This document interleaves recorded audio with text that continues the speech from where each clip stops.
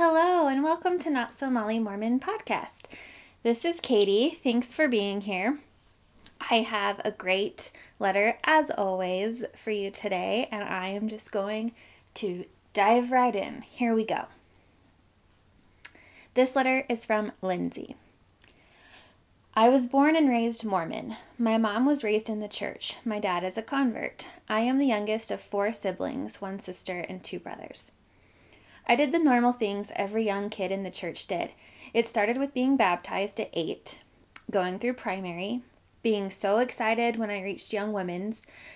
I went to all the Wednesday night church activities, attended 3 hours of church every Sunday, went to church dances. Oh, church dances, man.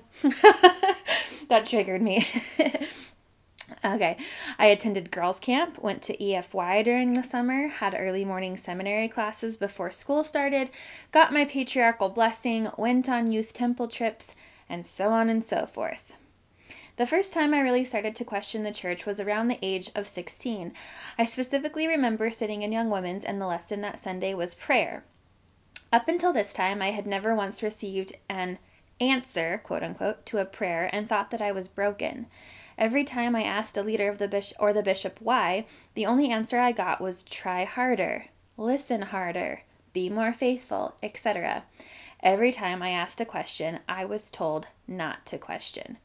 Oh, how true is that, right? Like, I went through that same thing, and if you're not getting an answer, quote unquote, or you don't feel that special feeling they tell you you're supposed to feel, there's something wrong with you and you're doing it wrong, which I hate that. It just makes people feel like something's wrong with them.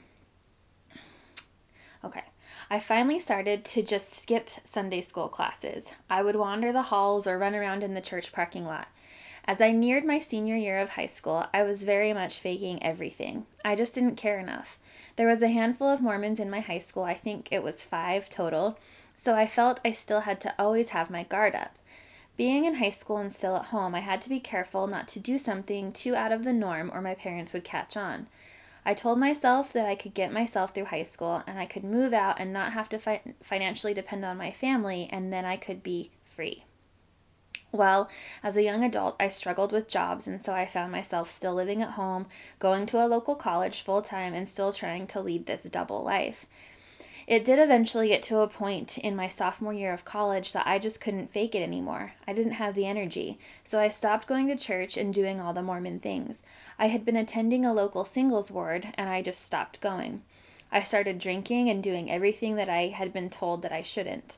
I was listening to the wrong type of music. I was wearing the wrong clothes. I was drinking the wrong beverages. I was using the bad language. I was watching the wrong movies, and so on and so forth. Good for you, girl. My parents were not thrilled, as you might imagine, but they seemed to be dealing with it. But the more time that went on, I started getting phone calls and emails from members of the church who were trying to take me on as their project. It was almost as if they were saying, well, guess how many brownie points I will earn with God if I can reactivate this lost soul. Ugh. This was around 2007. Fast forward to 2008, and I found myself applying for BYU. It was like I had whiplash, and everything I had worked so hard to forget about the church was rushing back. I was living at home. My parents decided I wasn't doing what they wanted me to be doing, so they gave me an ultimatum. Go to BYU or leave. Oh, yikes. I wasn't financially stable at the time, so guess what? BYU it was. Shockingly, I was accepted and found myself at BYU in the winter of 2009. I had completed 2+ years at my local college, but the process of transferring to a new school put me back at freshman level.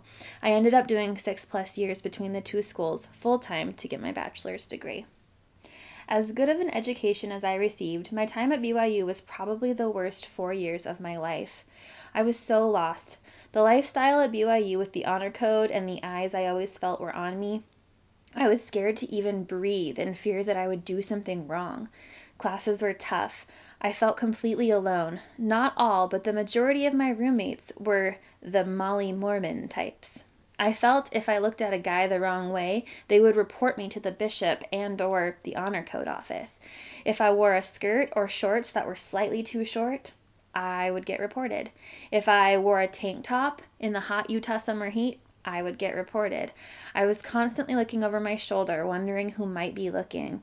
I was terrified all the time and knew getting kicked out of BYU wasn't an option. I did eventually get into a groove and became a part of a few different groups on campus and tried to make the best of my time. It took the entire first year to get over the culture shock of it all.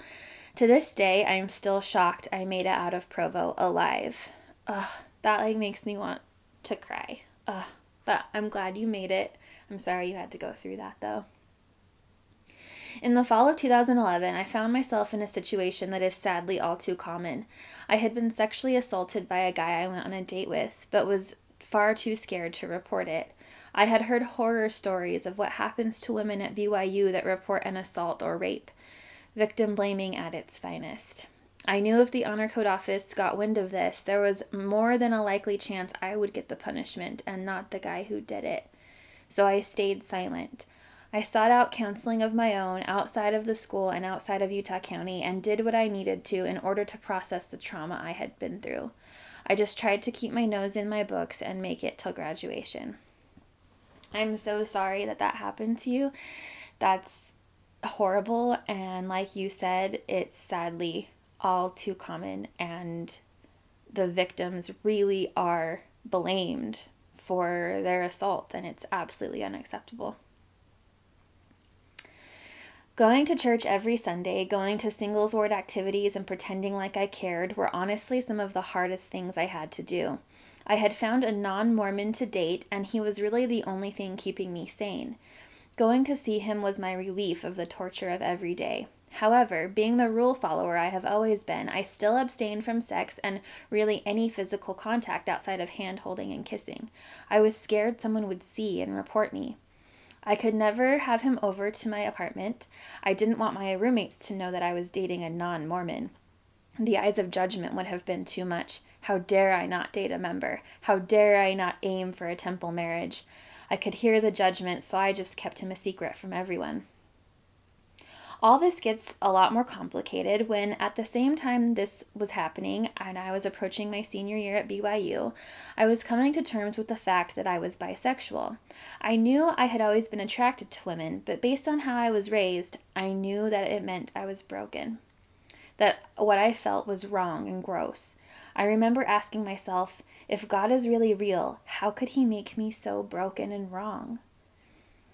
I continued with school, dating my boyfriend in secret, and eventually made it to graduation. Graduation was the happiest day of my life up until that point. As soon as that day hit, I dropped the Mormon church quicker than you can say CTR. I lost my virginity that day. Woo!